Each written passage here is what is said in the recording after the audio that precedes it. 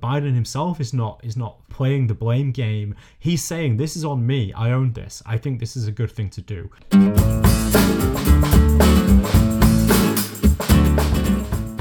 Welcome to another episode of America Explained, the podcast that brings the important voices and perspectives shaping American politics, foreign policy and culture to an international audience.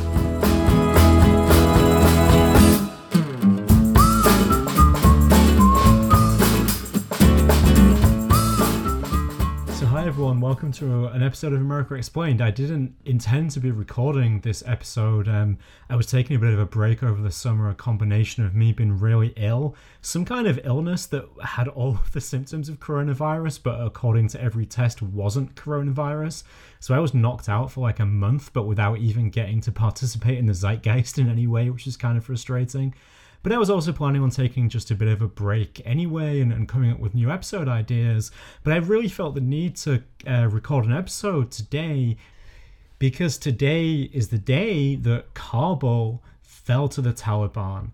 The Islamic Emirate of Afghanistan is back in business. The Taliban are back in Kabul in a lightning military campaign marked mostly by, not by fighting, but just by the wholesale surrender of the Afghan security forces. The Taliban have taken over the country in the last few days really rapidly, and they're in Kabul today. There's chaos at the Kabul International Airport. Everyone's trying to get out. The US embassy is frantically shredding documents. The US ambassador is fleeing. Ashraf Ghani, the leader of Afghanistan, was reportedly hiding in the US embassy, and he has now fled the country. And even as someone who suspected that this war was always going to end this way, you know, to me, the speed with which this has happened has been really, really shocking. I did not expect this to happen so quickly. First and foremost, this is just a tragedy for Afghanistan. It's particularly a tragedy for women and girls in Afghanistan. I keep thinking about the fact that there are women and girls who've grown up in the last 20 years without ever knowing Taliban rule. They've experienced all sorts of freedoms, the ability to work in an office, to go to university, to be more liberal in their personal relationships, and all of that's about to be taken away from them. And as a father of a daughter, I just can't help but be so saddened by that. I still remember about 20 years ago when the US took over Afghanistan, invaded Afghanistan the first time. All these books came out that were kind of tell-all memoirs of the experience of young women in Afghanistan who'd grown up without the Taliban before the Taliban took over the country in the 1990s and what it was like for them when they did take over. Still remember, probably my favorite one of these books was called My Forbidden Face. It was by a woman called Latifa. And I really was very affected by these books and how terrible it was for women. And if you want some idea of what might be about to happen again in Afghanistan, I actually really recommend going back to My Forbidden Face by Latifa. You can still buy it from Amazon, get the Kindle version, just to have some insight into what it feels like as a woman to have your country and your life taken over by these theocratic monsters. So I just want to preface this episode by acknowledging what a human tragedy this is. I'm going to get into talking about this as an episode in American politics and foreign policy because that's the subject of this podcast, and I don't claim any special expertise in Afghan politics, so I don't want to spend too much time talking about that. But we should really recognize the magnitude of the human tragedy here. So as always, thanks for listening to America Explained. I hope you find this episode useful and enlightening. I know it can be hard as events are unfolding to get kind of day 2 analytical coverage, which is what I'm trying to provide here. If you like it, please share this episode, tell a friend. Remember, you can always email me on producer@america-explained.com if you'd like to make a comment on something that I say in this episode. So I think if we want to talk about what's happened today, then we have to start by talking about timing. It's my belief that this kind of end to the war was always what was going to happen eventually. I believe that the Biden administration also thought that eventually the war would probably end this way. So they made this decision to end American support for the Afghan government with their eyes open, knowing that a Taliban takeover would be the likely result of that. But if you listen to what the administration's been saying, they certainly did not expect it to happen this quickly. The intelligence assessments that they've released have talked about this happening within, well, they've kept changing actually. So at first they were talking about something like 12 to 18 months. Then they were talking about something like 3 months. Then they came down to a month, and then it turned out that this happened within a couple of days. But, you know, the administration, this has been shocking. The speed with which this has happened has been shocking. I think that all the indications are that it shocked the Biden administration, it shocked me, it shocked the American national security establishment. What the administration perhaps wanted, I think, was what is sometimes called a decent interval. This phrase comes from the Vietnam War, when basically the Nixon administration wanted to negotiate an end to the Vietnam War. In fact, they did negotiate an end to the Vietnam War. But what they wanted to happen was there to be a period of time from the peace treaty and the American withdrawal until the regime collapsed, so that it wouldn't look like this happened in a chaotic way. It wouldn't look like as soon as the Americans left, the whole thing just fell apart, and so you would just blame the Americans for that. It would really give time for the domestic regime, in this case South Vietnam, to take ownership of the problem, attempt to tackle it, ultimately fail, but in a way which wouldn't make America look too bad. Now, morally, you know, what's the difference between if you have the decent interval or not? If you believe that this was an immoral abandonment of Afghanistan, I'm not sure it makes much difference if the collapse of the regime happened today or it happened 3 months or 6 months from now. But it does seem that the administration hoped that there would be some sort of gap, I think. We don't know, but that's what I think.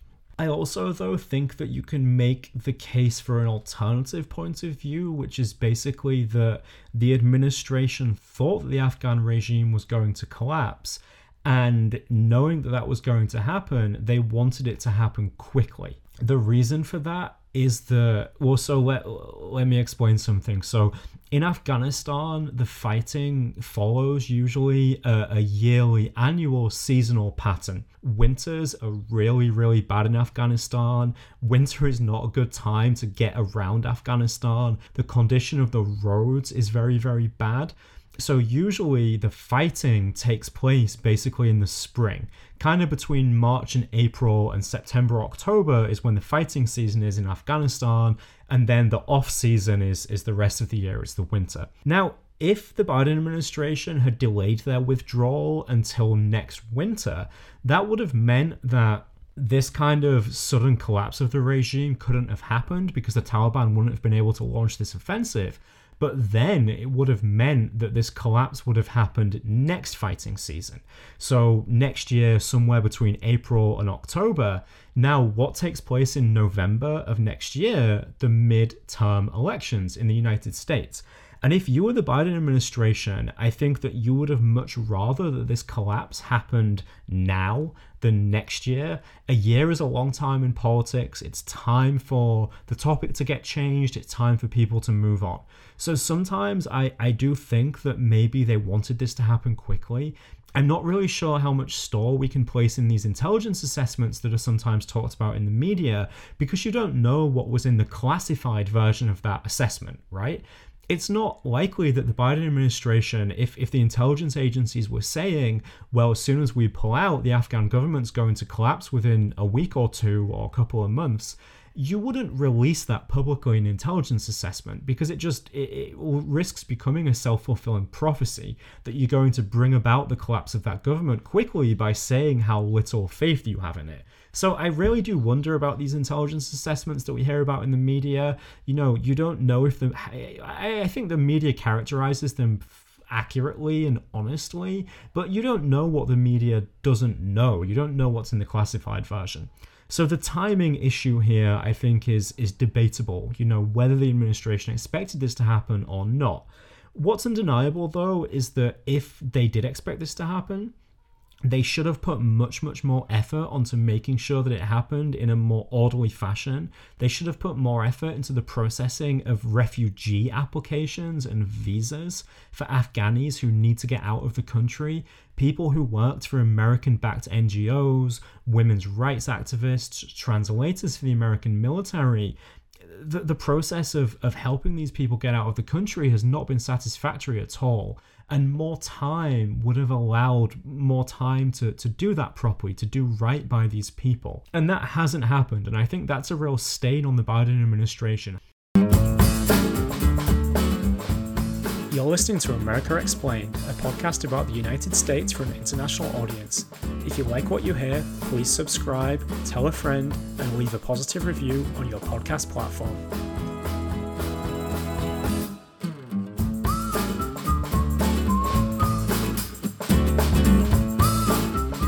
Okay, so another issue that you're going to hear debated a lot, we're already hearing been debated a lot, is basically, was this necessary? Did this have to happen? I think that the best argument that people make about basically to say that Biden should not have pulled out of Afghanistan is the one which says that, well, the American presence in Afghanistan had become very low cost. It was basically a few thousand troops. It wasn't costing that much money. American troops hadn't been dying in Afghanistan in large numbers. So basically that commitment could have stayed indefinitely. So, America has thousands of troops in Korea. It has thousands of troops in Germany, and they've been there for an awfully long time. So why couldn't there have just been left this kind of residual amount of troops in Afghanistan to hold the Taliban at bay? Now, I think this argument is actually really wrong. And the reason that it's wrong is that it might have appeared that this very small American force was keeping the Taliban at bay, but that's not actually what was happening at all. What was happening is that over the last few years, due to the Trump administration, which began this process of negotiating a withdrawal from Afghanistan, the Taliban have much preferred to wait for the Americans to leave. So the Americans have been committed to this peace process that was taking place in Doha. They've been promising to leave, talking about when they're going to leave. And if you're the Taliban, sure, that's not the moment that you're going to choose to launch a massive nationwide offensive while American air power, while American special forces soldiers are still there in the country. If you know they're going to leave, you wait for them to leave. But we have to consider what would have happened if the US wasn't committed to this process of leaving, if it wasn't committed to negotiating an end to the conflict, or an end as far as America was concerned, and a withdrawal. What would have obviously happened then is that the Taliban would have been forced to launch this offensive, because from their point of view, they want to win the war. They're not just going to not do that because America is still there. There's no way that these 3,000 troops in American air power alone could have stopped this offensive. So America would have been faced with the option of basically escalating again, sending another surge of forces in, just like Barack Obama had to when he didn't want to, sending more air power back, basically ramping up the conflict again at a big cost in American lives in order to keep the Taliban at bay. You don't get anything in warfare if you're not willing to put the lives of your soldiers on the line. So even though it has looked like the choices that America had were basically keep this basically cost-free presence in Afghanistan and win the conflict, keep the Taliban out of power, or withdraw and everything falls apart, that isn't really the choice that we were looking at here. We were looking at basically having to escalate again at some point, or giving the country over to the Taliban. And the Biden administration decided that it did not want to escalate the conflict again. And I think that that's also where the American people are on this issue as well, if you look at public opinion polls. So escalation would have been necessary. The Biden administration didn't want to do that. It didn't want to be fighting the Taliban for the next 20 years up and down Afghanistan. So it decided to pull out. And that's why this argument that the presence had become low cost, it really doesn't stand up, because it doesn't take into account what would have happened if the Americans had said, well, we're here forever. because that doesn't mean that the Taliban are just going to give up. It means that they're going to launch their offensives and America's going to have to respond in a much, much bigger and more costly way. What you're really looking at here with what's happening right now, this isn't the result of failures and mistakes over the last week or the last month or the last year. This is the failure of decades of failed nation building. The Kabul regime was like something that it was only kept operating by an American power source. And as soon as that power source was unplugged, the lights have just gone off straight away. And what that tells you is that this kind of decades-long process that America has been engaged in, trying to build legitimate, effective governing institutions in Afghanistan, it just has not worked. Nation building is like the exit strategy for a conflict like this. The American public and American administrations were not going to tolerate having to fight the Taliban themselves for decades and decades and decades. They did it for 2 decades, a tremendously long time. They're not going to do it for 30 years or 50 years or 100 years. So nation building was the ultimate strategy. That was the exit plan here. The Americans would fight the Taliban until the Afghan regime, this government in Kabul, was able to do that themselves, able to hold the Taliban at bay themselves.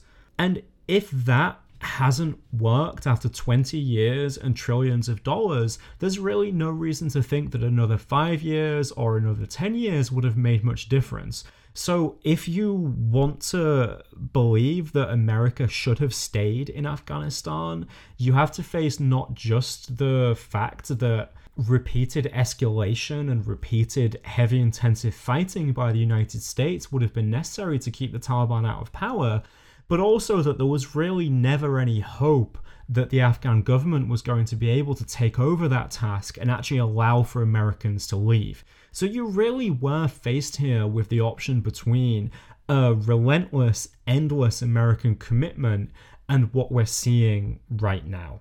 Now, despite this logic and despite the fact that actually the last 3 presidents all thought broadly the same thing, Obama came into office wanting to get the US out of Afghanistan. Trump came into office wanting to get the US out of Afghanistan. He really kicked off the negotiations and the process that got us to this point that we're at today. Biden came into office wanting to get the US out of Afghanistan. So despite the fact that there's been this really kind of tremendous bipartisan agreement about this issue, the precise way that it's unfolded has still been really shocking. The speed with which it's happened, the appearance of complete incompetence on the part of the Biden administration, the appearance of not knowing what was going to happen has still been really shocking. And that's going to have a political fallout. Of course, we all know that politics is never, people are never consistent in their criticisms, right? So plenty of Republicans who supported Trump and what he was doing in Afghanistan and now obviously going to criticize Biden. They're going to tear him to pieces over what's happening right now. And I think that the way this is unfolded means that there's 2 issues here. The first is what you and the American public actually think about a continued American presence in Afghanistan and continued involvement in Afghanistan. And then there's now this separate political issue of just the appearance of how badly this has been handled and what that says about the Biden administration's competence, what it says about America's power and prestige and competence in the world. And so the question obviously arises, well, what political fallout is this going to have? The Biden administration is hard at work spinning this in every way they can. I've heard a few lines that they've come out with. They seem really keen to emphasize that what we're seeing now isn't the same as what happened in Vietnam. But let me tell you, if your talking point has to be, don't worry, this isn't another Vietnam, this isn't like the horrible end to that conflict, then you're already on the defensive. And frankly, this does look a lot like the end of the Vietnam War. It does look a lot like those scenes that we're all familiar with of helicopters on the roof of the US Embassy ferrying out panicked diplomats and Vietnamese. This has a very, very similar feeling to it. Another line that the Biden administration is coming out with is that they're basically trying to say, well, this is what we planned. We knew this was going to happen. That also, I mean, if this is what they planned, then they planned it really, really badly, because the way that this has happened has not been good for the United States.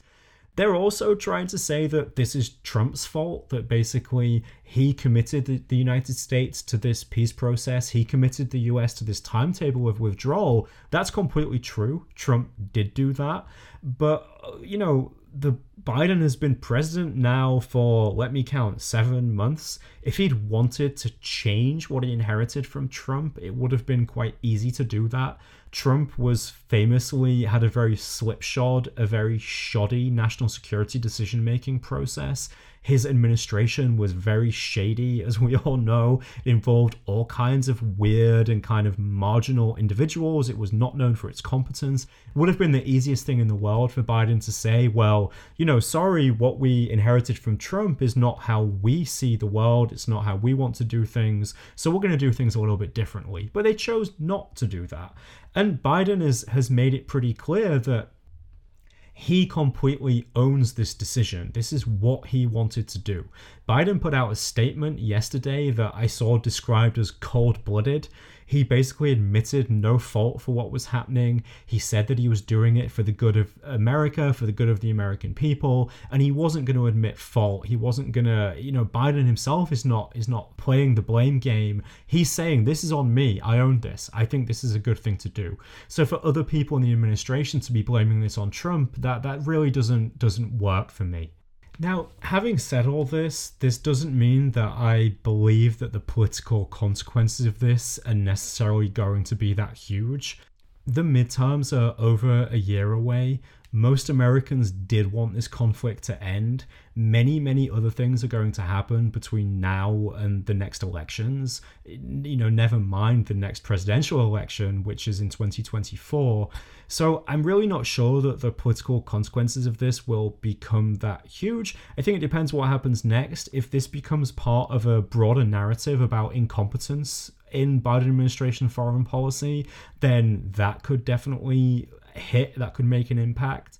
If we still see some kind of tragedy involving American personnel, if some of them are killed during the withdrawal, that's kind of reminiscent of Benghazi, what happened in Libya all those years ago, then that's something that the Republicans are going to fixate on and really make a big issue of. So I still think it's a little bit up in the air what the exact political impact of this is. It's definitely not good for the Biden administration. Again, going back to the fact that you have to separate now the issue of whether you believe that ending this war was a good thing from the way that it's been done. And nobody can defend the way that it's been done. And the only real question is how much that's on Americans' minds next time they go to the voting booth, I think. You're listening to America Explained, a podcast about American politics, foreign policy and culture for an international audience. Like it? Then tell a friend and help us grow.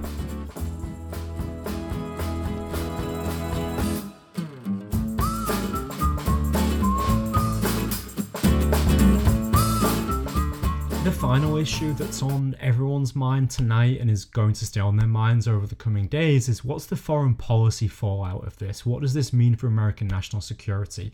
I think that there are two main issues here. One is the future terrorist threat to the United States. How much does the Taliban takeover of Afghanistan mean that the US is at more risk, and indeed US allies are at more risk of big terrorist attacks? Obviously, the reason this war started was 9/11, the most audacious terrorist attack in modern history, and everyone is wondering, are we going to see more of that? Does this mean that there's more of that in our future? The second issue is to do with the broader credibility of the United States. So does this spectacle mean that other adversaries, other enemies of the US, thinking of Russia, thinking of China, are going to see America as weak, and they're going to push for gains and be aggressive in their own regions? So I'll take these in turn. To start by talking about the terrorist threat, this is a big unknown to me. It's clear that as a result of the Taliban takeover of Afghanistan, a lot of people who are dangerous to the United States and its allies are going to be at large again. Just as I'm recording this, it was reported that the Taliban have taken over Bagram Air Base. There's a prison there with about 5,000 to 7,000 of what the US and the Kabul regime considered to be the most dangerous and the hardcore prisoners, many of them associated with Al-Qaeda. But despite this, it's not clear to me that the Taliban are going to return to the kind of stance that they had prior to 9/11 vis-a-vis Al-Qaeda and associated groups. You have to look at how badly that worked out for them last time. They sponsored Al-Qaeda, they allowed them to be present in Afghanistan and to plan 9/11. And the next thing you know, the Taliban are out of power for 20 years, and many or most, if not all, of that generation are dead.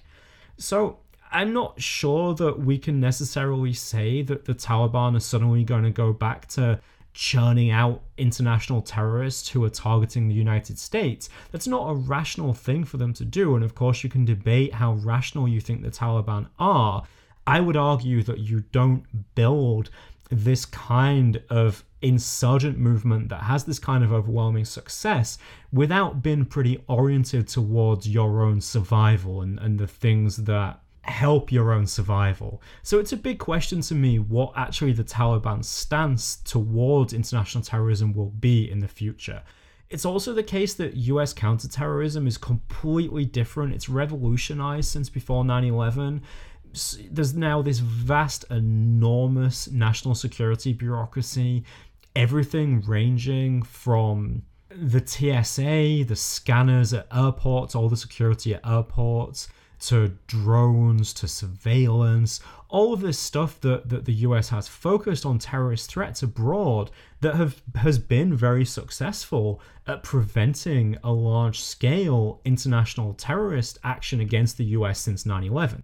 It's not clear to me how much the addition of one more place in which terrorists can plan their attacks is going to change US resilience and undermine US resilience.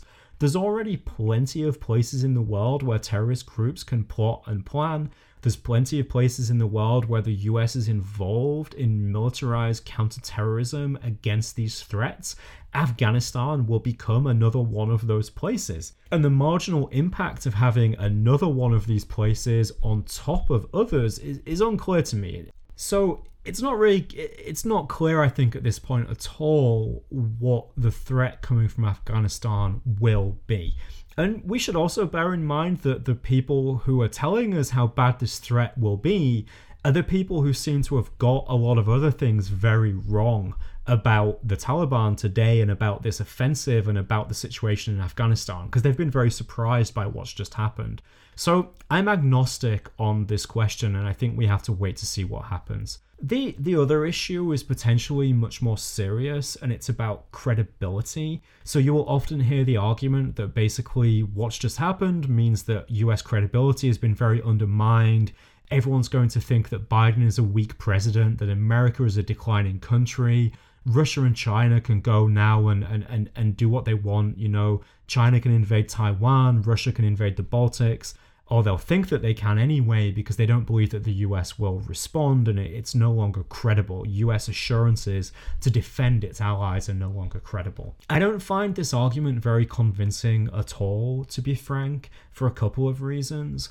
One is that there's really no analogy between the situation in Afghanistan and the situation, say, in China or Russia's immediate neighborhood. It's well understood and indeed frequently argued by the people who want to withdraw from Afghanistan that they want to recommit to guaranteeing the security of American allies in Europe and Asia, and that's one reason they want to end the war in Afghanistan.